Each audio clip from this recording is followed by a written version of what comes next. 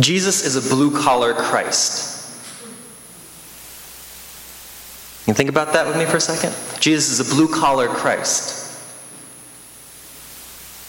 He didn't come with chariots, he came on a donkey. So blue-collar, everyman sort of Christ, which is two opposite things. That's king, servant. Servant, God. Jesus is a blue-collar Christ. So if we want to live lives that imitate his, we're going to have to, in some way, embrace a blue-collar faith sort of mentality. Jesus doesn't have anything against intellectuals. Jesus doesn't have anything against the educated. Jesus doesn't have anything against executives or intelligence in and of itself. He doesn't have anything against those who aren't skilled laborers working in a trade. It's not that sort of blue-collar faith. It's a mindset in which Jesus always engaged with problems with his very own hands. Most of us distance ourselves from problems. I think it's pretty common that our lives are all about insulating ourselves from things that are painful or hurtful or sad or different.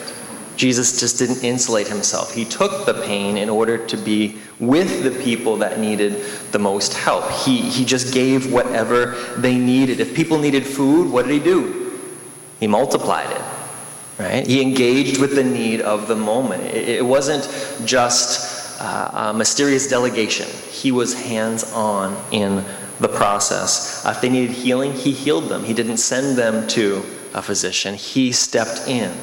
Now, blue-collar mindset, the way I'm defining it this morning, is like you do whatever you can with whatever you've got to show people God's love.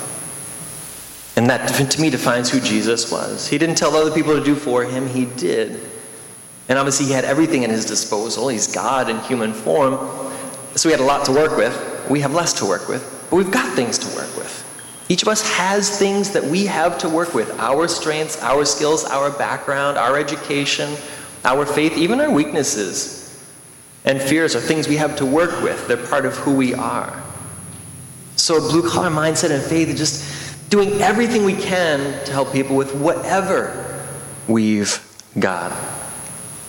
For me, a blue-collar faith means people who are doers. But it's easier to give money to, say, Kisaboka, which supports poor children in Uganda, and this is good. So you recognize I'm not giving an either-or, but I'm challenging you to the do part. We've consecrated our building this month to God's glory. We've consecrated ourselves to Jesus. This month we're consecrating ourselves on mission. This week we're consecrating ourselves on mission. We're the doers. We're got Christ's embodiment on earth.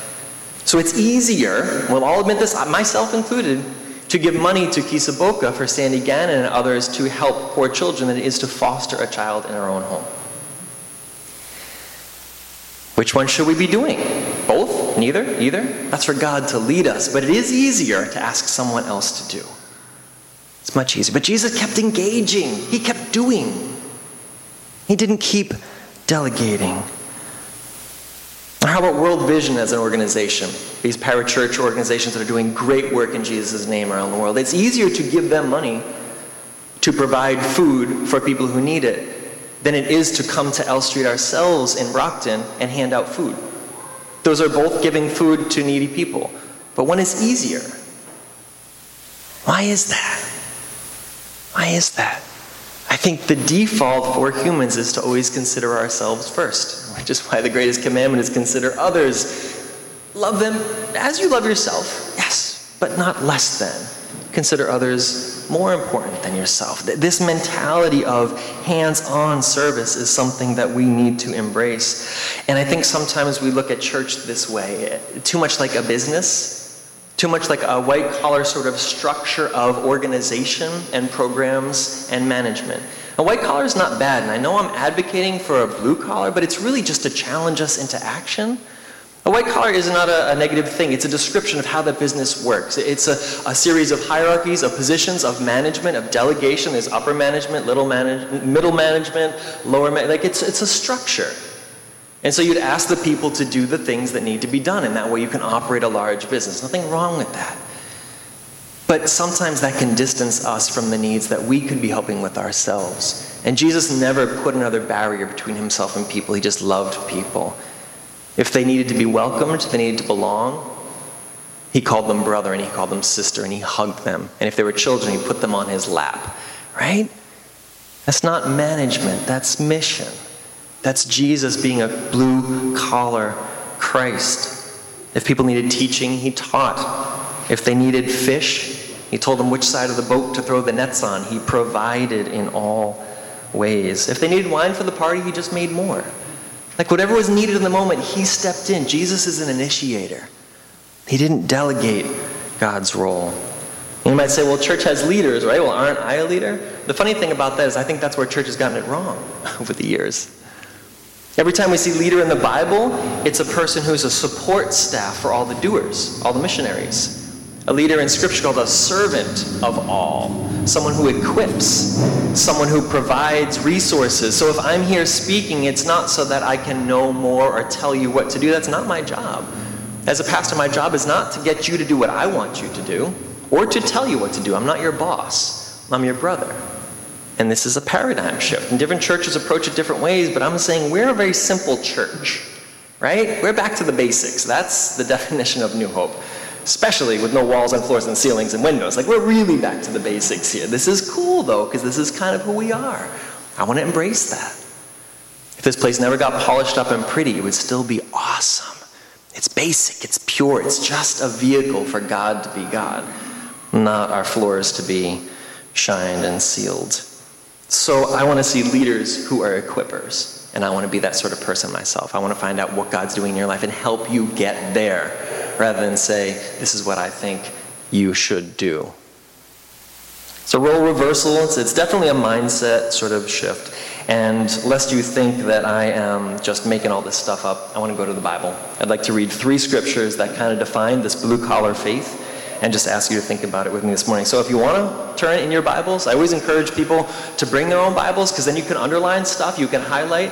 But if you have a phone, you can look it up there. If you just want to listen, there's all sorts of different learners. Sometimes when people are reading a page, then they're just not hearing whatever's happening. So if you want to listen or if you want to read, I know I've been following in sermons, and then I find myself like 4 paragraphs down from where the guy was preaching or the woman was preaching, like, oh, wait, back on track. So if you get distracted, just listen. But the Word of God is something you need skills, and I need skills in opening and turning to and studying as well. So if you have your Bibles and you want to turn, we're going to start in 1 Corinthians chapter 4. Like I said, 3 scriptures on what it means to have a blue-collar faith, what it means for us to commission ourselves for purpose. Purpose is a beautiful thing. It's something that the world really can't provide, and yet people are longing for. Can you think of people, or have you ever been a person that's longed to know their purpose? It feels like such a real thing, a very relevant, common thing probably to all of us. This is what we're talking about today. What's our purpose and what is our mission? So 1 Corinthians chapter 4, verse 11, this is a letter that was written by Paul to a church in Corinth. So he's just talking about what faith is like. He's talking with Christians. So this is us. We can read this 2,000-year-old letter and be like, all right, we're Christians too. How would we apply this to ourselves? So verses 11 through 13 say this. He's talking about all the leaders, the apostles. To this present hour, he says, we hunger and we thirst. We are poorly dressed, and we're buffeted, and we're homeless. And we labor, working with our own hands. When we're reviled, we bless. When we're persecuted, we endure. When we're slandered, we entreat. We have become, and are still, like the scum of the world, the refuse of all things. This is how he defines leadership. Usually the leader is the one that's got the cushy job. They just tell everybody else what to do, and they don't have to get their own hands dirty. But he's saying leaders are supposed to be the low man on the totem pole, holding everyone else up above them. It's a beautiful definition. And he talks about working with those with own hands. The Bible says in the book of Acts, there was places where he worked as a tent maker. So he actually had skills. So he's literally talking about doing work with his own hands. But you see, he didn't limit it to that. There's a whole list of ways to be humble, ways to serve, ways to respond. It's a broader category, but it's certainly a direct, intentional form of faith. That's what he was trying to set an example before. Working with your own hands doesn't just have to be serve home. And we've worked at Serve Home as a church for 5 years or so. I think that's a way that we could grow in our conception, is to separate our idea of mission from being just a serve home type of thing. Paul isn't just talking about construction or manual labor, although it's a great way to help people. There are many ways to help people. And it's not just in that. Blue collar does not just mean manual labor. How about this? Couldn't working hard with your own hands be giving someone a hug? Why not? Work hard with your own hands. Immediate contact and love. That's the same as swinging a hammer or standing a deck and serve home. It's the same. You love someone with what you've got. With whatever you've got, do whatever you can. If that person is crying, you just hug them. Work hard with your own hands. How about helping to teach someone to speak or to read English? Isn't that working hard with your own hands? Isn't that immediately helping someone who has a need? Doesn't require a crowbar or a lawnmower, but it's mission. How about cleaning floors or bathrooms or toilets? All like the grunt work, the menial stuff. Isn't that working hard with our own hands? And usually don't we try to procrastinate those things or avoid them or delegate them? So our parents become great delegators, right? Clean the bathroom, because I don't want to do it. Whatever we do as unto the Lord, right? Is working unto the Lord, not unto men. The small things are big things, and we go right at them. We don't avoid. Christians are not avoiders. They're initiators. It's not about management, it's about mission. Second scripture, a couple of books further on in the New Testament from wherever you were, Ephesians chapter 4. I just want to read one verse out of it, 28. Ephesians 4:28. This takes another approach. Like I said, there's 3 different scriptures kind of approaching this blue-collar faith from different angles. This one talks about who you used to be and who you could be. I love this one. This is a beautiful one. Think about your lives, where they've been, specifically lives apart from God. And then think about what it could be with him. You're the same you, but there's like old you and new you, former you and future you, before Christ and after Christ you, right? I hope we can identify with that. That's the way it should be, moving closer to him. Ephesians 4:28 says, "Let the thief no longer steal, but rather let him labor, doing honest work with his own hands, so that he may have something to share with anyone in need." Thieves are good with their hands. They take stuff and they get away with it.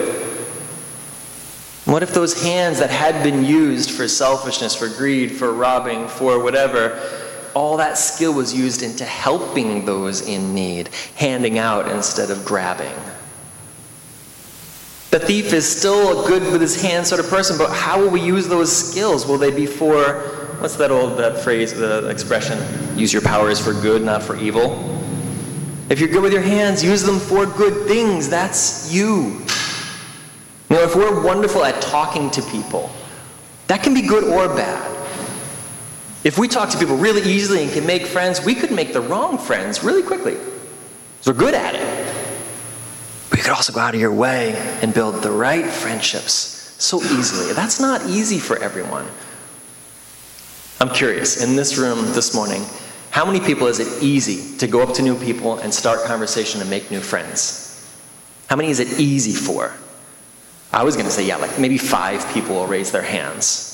That's hard. That's hard work. So work hard with your own hands in reaching out to others. A thief that turns to God needs to be repurposed. Same skills, different purpose. That's what we are. We're repurposed. We're repurposed. We're reclaimed. We're recycled goods. And the future, the new us in Christ, is so much more authentic to how we're made than the weird version that we found our way into that never ended well when we tried it our own way. It doesn't mean that we're bad or we're wrong. We're just acting contrary to how we're made. Our true purpose, our God-given purpose. How about humor? Humor is a gift. We've got some really funny people in this church family. I love you guys. But people who are great with humor can also be really quick to be crude because they thought of a thing that they shouldn't say and then they said it and everybody laughed. can also be really demeaning sometimes, because you thought about the thing you could say about the person, and you said it, and everybody laughed. It's the same humor. How will it be used? You're going to use your powers of humor for good or for evil? Who are the people that need humor in their lives? The hopeless, the lonely, the discouraged, the people in pain, the sick, the bored, the complacent. Humor like wakes us up and brings us in. That's a good thing. Are you using it in a good way? God-given humor is not always used for God. How are we using our design? Because when it falls into place, there's nothing better in the entire world. Most of you know my dad, sitting over there, Art Stratton. He has a passion for teaching, right? It's how God has made him. And when I grew up, he would always say this phrase. He'd say, I got to teach someone about Jesus today. There's nothing better in the entire world than talking to people about Jesus. But do you realize only 5 people raised their hand when they thought that talking to someone else was the best thing they could possibly do in the world? What about the rest of us? Do we need to become enough like Art that we can love talking to strangers and teaching the Bible? No. That's just his purpose, and he found it.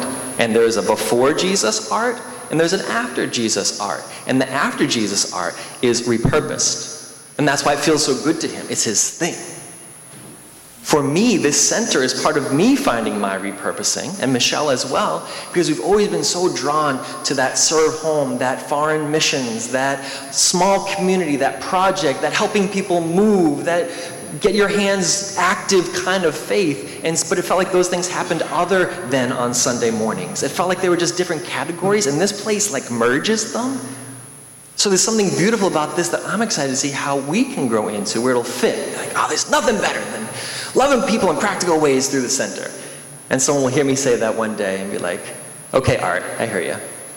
But they might not even agree, because maybe for them it's not that. I mean, that's the last thing they'd want to do. Finding our purpose is critical, and it's God-made.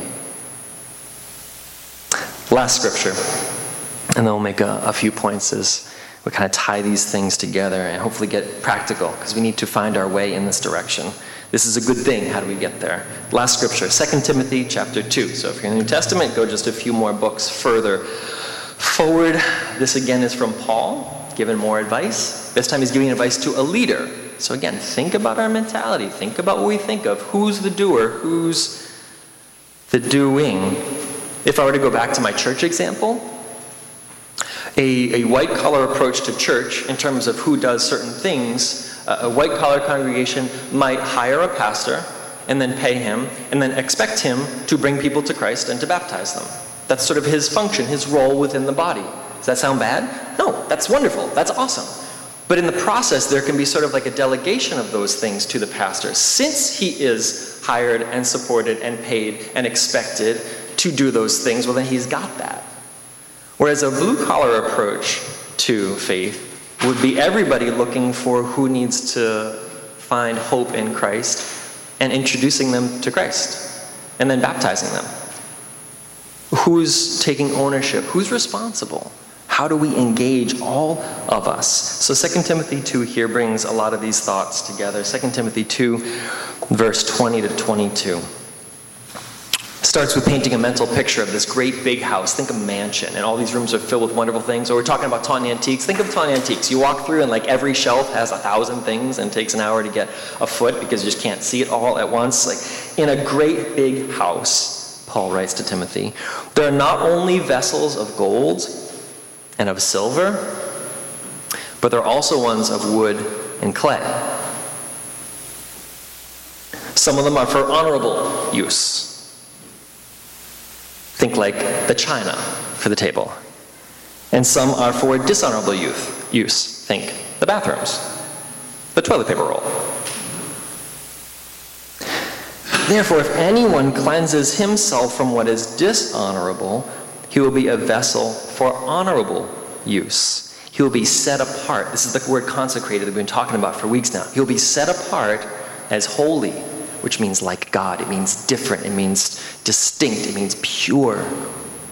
He will be useful to the master of the house ready for every good work. So flee our youthful passions and pursue righteousness and faith, love, and peace, along with all those who call on the Lord from a pure heart. This is describing what Jesus does for us. He cleanses us from whatever our former uses were. But he doesn't change the vessel we are. We are still us. He just takes the us that we've only come to know a little bit, and he reveals to us who we've been made to be in him. You are God's workmanship, created in Christ Jesus to do good works, which he has prepared in advance for us to do. So we have this sense of purpose, but it's God designed and it's Jesus cleansed. It's Holy Spirit powered, if you want to bring the full scope of the Trinity into it.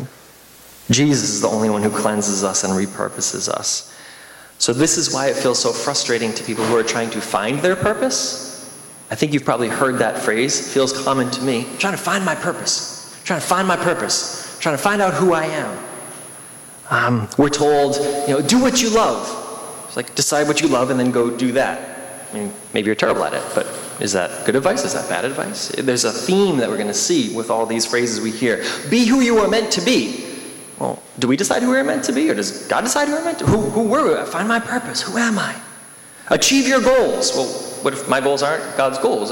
Will I achieve them? Should I try to achieve them? How do I know who am I? Questions like, what do you want to be when you grow up? Many of us at all ages are still wondering that question, what do we want to be when we grow up? But is it a want? Is it a thing we shape? Is it something that's decided by God? These things reveal an underlying desire in our society for us to design our own futures. For us to know the future in advance, and then for us to shape it and create it the way we want it to be. I think ultimately this is a futile cause. I don't think we're capable of shaping who we want to be. We've actually already been shaped and created by someone who knows what we're meant to be. We're discovering that along the way. It's very stress-producing also to have to define yourself and figure yourself out and get it right. It's all on you at that point. That's hard. And it's actually really probably impossible because none of us knows the future. So all those things we thought we were going to be when we grew up, or those jobs we started because we knew it was going to lead to this next position, did it actually turn out that way? So if short-sighted, narrow-sighted us in the immediate moment are making decisions for future us that we're completely getting wrong, then that puts even more stress. What if I don't get it right? There is a wonderful peace that we can experience from believing that God has the answers to these questions and that we don't have to make them up and hope we get them right.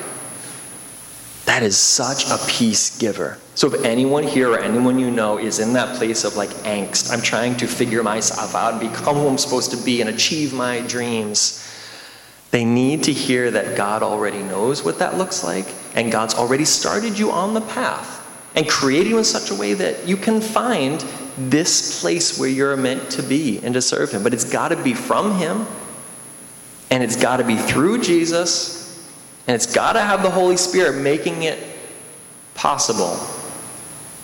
But when you set into that groove, instead of feeling like driving uphill, it's more like train tracks. They just kind of guide you, and it feels right and smoother, and it's easier. We need to walk with God and ask him who we are, instead of looking around us and deciding who we want to be. Think about this from a creator's point of view. God being the creator, he's the designer of the human being and each of us individually. Isn't it a little bit of a slap in the face to say to the creator, I'm going to decide who I'm going to be, or how I was made, or what I'm here for?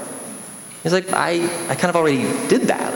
Who you're going to rework the stuff that I gave you, the raw materials? I guess you can, but you've already been started with purpose. It's not for us to decide, it's for us to discover and for God to reveal to us. There is a verse in the Bible, I don't want you to turn there, but just listen to this, that says this exact thing. It talks about a potter and clay, and who's got the right to shape whom.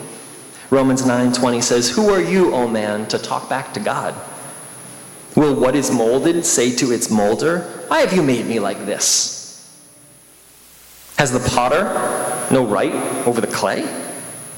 To make out of the same lump one vessel, I lost my place, one vessel for honorable use and another for dishonorable use? There is not so much like an inward seeking as a God seeking that will define our purpose for us and reveal it more and more. And we may never feel like, oh, this is what I'm here on earth for. I found that perfect job, that perfect ministry, That's okay. We're not here to feel like we've got it all together. We're here to rely on God's grace. I'm just sharing that there is a path that leads to more and more peace the further you get down it, when you align more and more with the one who made you. Because he knows what you'd be perfect at and what would feel good and what you'd excel at, because he put those things in you as raw materials. The more we use them for his purpose, the more peace we will find. So before we go to some practical application about how we could discover this, I'd like to give 3 examples about ways this plays out in the world. The first one has to do with sexuality. The second one has to do with jobs and careers. And the third one has to do with like the influencer culture that we live in. There is a lot of confusion in our world, being like created by our world right now in regards to sexuality. Who do you think you are? Who are you? How do you feel? How were you born? How do you identify? We hear words like this all the time, right? Everybody in the room is getting nervous. What's Dave going to say? But don't we have to know how to talk about these things? Aren't we living in that world where we just never say anything or think anything? So I know that sexuality is not a simple thing, and I'm not going to be the one to reduce it to one type of a person in one scenario. But don't you think that there are people who are growing up who just don't know who they are and are trying to decide, and therefore are giving themselves more complications in life because they're trying to reinvent themselves in the area of sexuality? I think there are. What if a route to peace was not deciding who we would like to be, but discovering why, and trying to understand, why am I the way God has made me? Like, I think of my own life, and like so many times I had no idea who I was, and I was trying to figure things out. I think we probably all feel like this as we grow. What if at every corner I had to decide who I wanted to be? Like, I don't think I could have handled that pressure. And specifically with relationships and sexuality, like, I have to invent myself. I don't know who I should be or I could be. So what if we're trying to understand how God has made us, and if we feel conflicted, if we feel confused, if we feel like there's something not right, digging into that, like, all right, well, God, I am made this way. What does this mean for me? What does this mean for you? And asking questions that dig deeper into design and less into option. I feel like that's a danger. Given so many options, there are people who just genuinely growing up and trying to figure out who and what they are will be encouraged to try all sorts of options, and then it actually becomes more confusing. You guys ever seen the condiment aisle in Market Basket? Like, do you like shudder and twitch as you go by? Have you ever tried to find one condiment?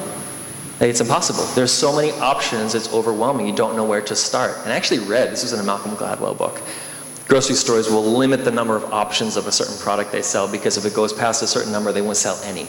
People just go and stare at the ketchup and like, and then they walk away because they can't handle it anymore.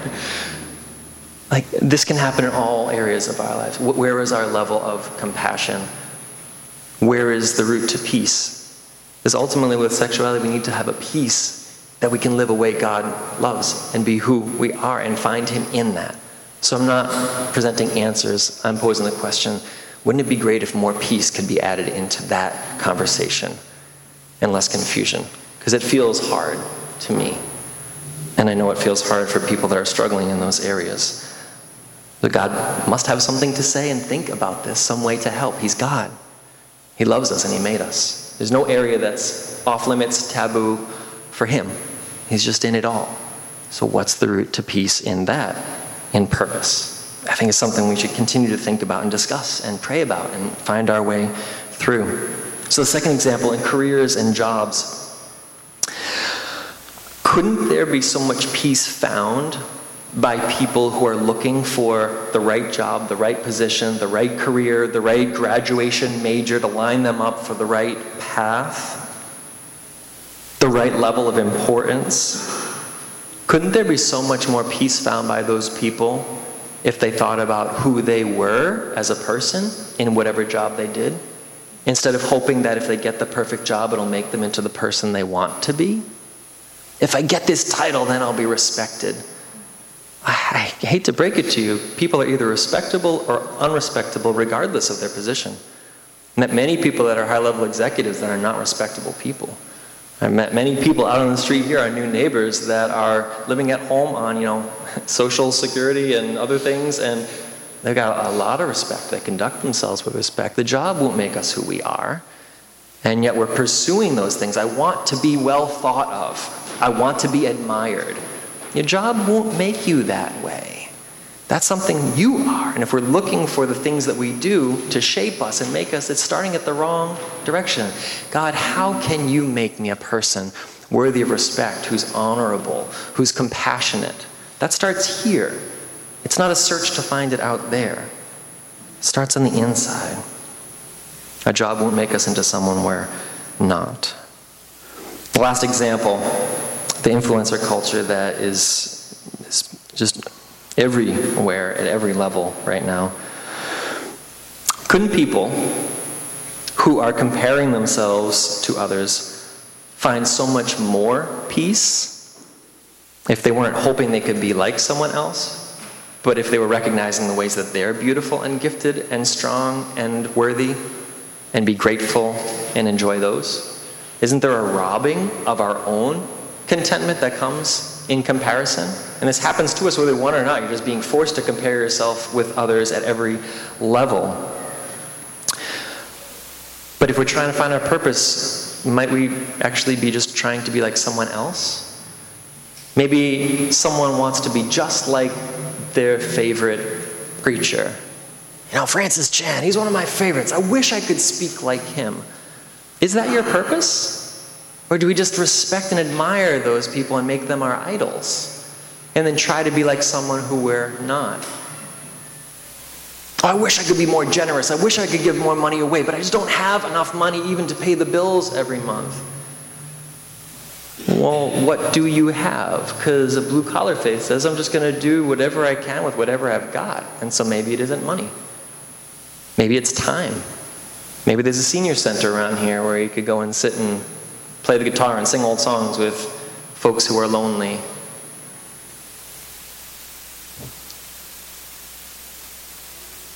If we end up elevating other people's gifts, it will distract us from our purpose.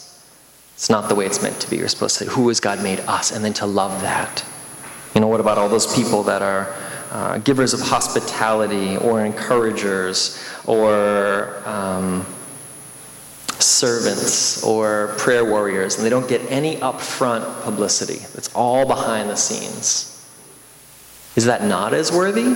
Should they be trying to find their purpose when actually we should be more like them? Who has God made us to be? There's such a wonderful peace and a deep reassurance in the belief that God has made us intentionally. We don't need to try to find ourselves out in the world. We're already here. We just need to discover who God has designed us to be and head in that direction, and He will unfold our path. So purpose is God designed. It's not man-made. Many words to say just that. Purpose is not man-made. Purpose is God-made. And so if you want it, but you're trying to make it, you'll never get there. You can't make it. God makes it, and He reveals it to us. So I'm going to give us 5 simple ways to help pursue this. If this is something that's intriguing you, if it's something you're struggling with purpose or with direction, if you know someone that is and you're trying to help them, what advice could you give? The first one is kind of particular to me. My wife will laugh at me as soon as I say it out loud, but I'm going to encourage you all to do it. Interview your friends and your family. This is how I actually got my wife, so listen, for single people out there, this can work out well for you. Interview the people in your life and ask them, what are your strengths and weaknesses?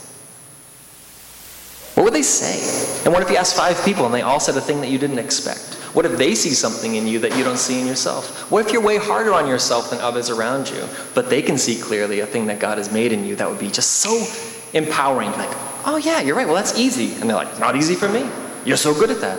Oh, and then you run with that. Interview your people. It's a very interesting thing. I've done this a couple of different times in my life. Trying to decide whether to go to seminary, trying to decide whether to go to the foreign mission field, trying to decide all sorts of crossroads in my lives. I've asked people, tell me. And the things they say will surprise you and will help you. So rely on others. Second way, spend some more time studying who Jesus is, because he's recreating you in his image. So it's going to feel more and more right to act and think more and more like him as you head down the road. So all the things that we might think we love or that we want to do, if we realize that's not actually aligned with him, it's going to feel more and more like the clothes don't fit, the shoes are too small the further you get. So don't set yourself up for having to, take a detour down the road. Align with who Jesus is, and it'll feel more comfortable and holy as you go. All right, third, do more reflecting on your life. Do you reflect at the end of the day? What worked? What didn't? What did God do? What did I learn? What's he telling me? Do you wake up in the morning and say, okay, God, what's today about? What are we trying to work on together? What are you telling me? What are the patterns? What can I see you saying? We don't often do that. We get up, we grab a coffee, we go, we come home, we go, fall asleep at the end of the day, and get up and, when do we reflect? How will we know how God has made us? What if he's trying to tell you, through all these signs, you just don't see him. He's not taking time. Take time to reflect on yourself. Close the doors, phone off, everything off. God, what are you trying to tell me about myself? So the reflection is the thought, and this goes with the fourth one. Ask God. He made you, he knows. James says, if any of you lacks wisdom, God, who gives generously to all, will give. So if you don't know, you can ask him and he'll tell you. And then he'll be like, yeah, that fits, I get it. And then you'll start going another step down the road and it will clarify. Don't have to know the future, just need to know the next step, and God knows it. And the last one, admit your fears. This is a great way to finding our identity, because usually we avoid the things we're afraid of, and we want to be really good at the things we're trying to compensate for. Right? There's a small man complex, Napoleon complex. Someone who drives a big truck. Wait, I drive a big truck. Oh no. Who feels really insecure about themselves. Right? There's all these signs why are you posturing so hard to look so good? You're just a person, right? You're just a guy. You're just a girl. Why are we trying so hard? Why are you trying to be so rough and aggressive when you could just listen to people? Are you that insecure in yourself that you can't let anybody get a word in edgewise? Maybe. But what if we're the insecure one? Not letting anybody else get a word in edgewise. If we admit to ourselves we've got some fears and we've got some weaknesses, then we won't be trying so hard to make ourselves who we wish we were, and God can actually make us into who he's made us to be. He might want us to be a really meek, gentle, quiet person, but we love those people that have strong opinions and say what they feel and stand up for the right things. And what if you're meant to be a quiet person and all of your words are just clouding where you would actually find peace?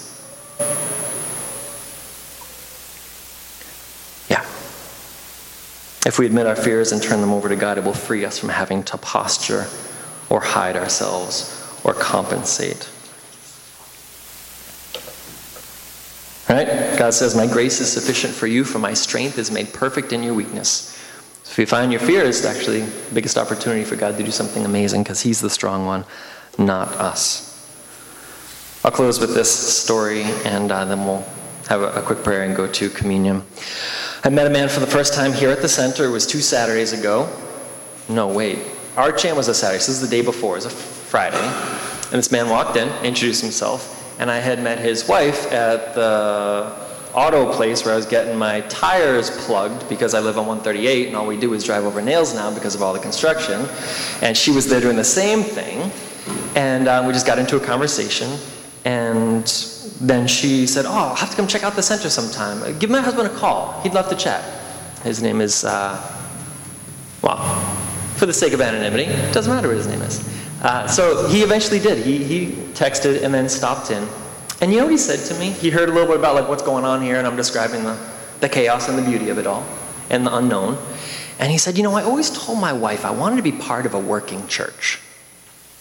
I never really felt comfortable going to services and doing things inside the building. I always wanted to be out on the streets giving people a bottle of waters or going into the ghettos. And he said, you just walk in there and all the kids come running. And then you got a ball and you play. And some people think you're a creep and a weirdo, and you're just trying to show love. You're just there. And no one pays anybody attention. I like to do that sort of stuff. And I just thought, what a cool definition of church. A working church. That man always wanted to be part of a working church. So whether he joins us here or whether he still pursues God wherever, that's not the point. But would we be a church that he would feel comfortable in? I would hope so. I would just hope that we would be a place that someone would come and be like, I want to be part of a working church. That's a cool thought. There were people who are trying in some little ways to do things with Christ that he's trying to do, whether we help him or not.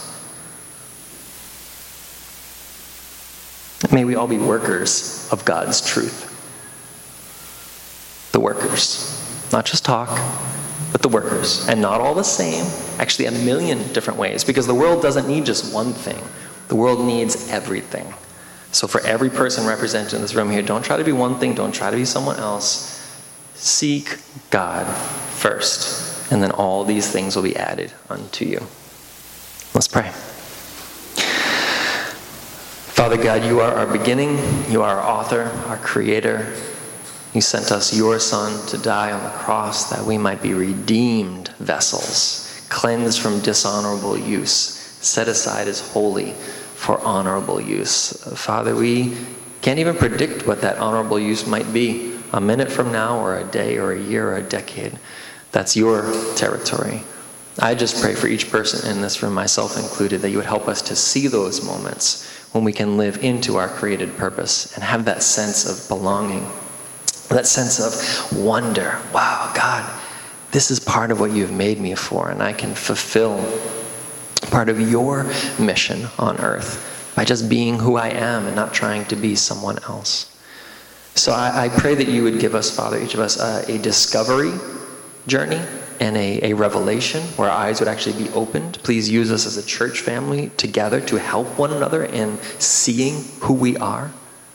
And may the things we do, whether they're big or small, give us patterns that we might see your communication to us through. Help us to recognize and come to know ourselves and to know who you're making us to be. And may you dedicate this center to be a place that helps that process.